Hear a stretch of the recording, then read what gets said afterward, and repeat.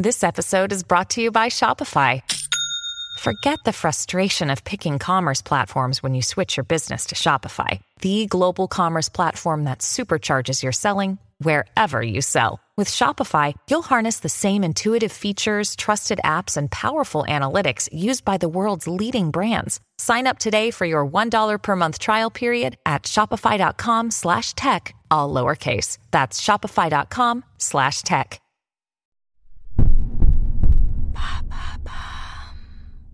What are parasocial relationships? The one-sided connections between celebs and their fans. Thanks for asking. This kind of one-way relationship is generally between a fan and public figure or fictional character. It's about the feeling of familiarity or even illusion of friendship we feel for a celeb without ever actually having had any direct interaction with them. And of course, almost always said celeb doesn't even know we exist. After all, depending on their stature, they may have millions of fans, but there's only one of them.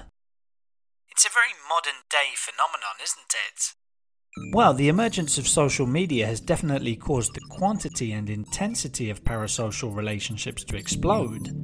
We can now access a wealth of information about people online, so it's easy to feel like we know them so well that they're basically our best friend. We believe we know their personality, how they would act or think in certain situations, including in private. You could liken it to having an imaginary friend, only the person does exist in real life. But the term parasocial relationship actually appeared for the first time as far back as 1956. It was coined by psychiatry researchers Donald Horton and Richard Vole, who were looking at interactions between mass media figures and consumers. And when you think about it, parasocial interaction actually goes back to ancient times. People have long felt special connections with political leaders or even gods, for example. Some modern-day examples include the K-pop fan community and Johnny Depp supporters during the recent Amber Heard defamation trial. Psychologist Dr. Jennifer Barnes talked about parasocial relationships at a TEDx event in 2015. Let's listen to a short extract. Logically, we know that Taylor Swift has 50 million Twitter followers and that in all likelihood she is not talking directly to us. Logically, we know that we don't have real two-sided relationships with make-believe people and utter strangers. And yet, sometimes it feels like we do. Are parasocial relationships problematic? Gail Stever is a professor of psychology at Empire State College in New York. She told Prevention.com that parasocial relationships are actually extremely common and generally not problematic at all. They usually complement other social interactions and can provide healthy role model figures for young fans.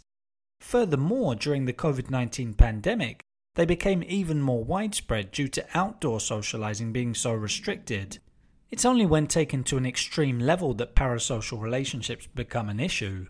For example, if a person becomes obsessed with a celebrity or fictional character, or if parasocial relationships end up replacing real-world interactions completely. There you have it. Now you know what parasocial relationships are. In under 3 minutes, we answer your questions. What would you like to know about? Use the comments section to send us your questions.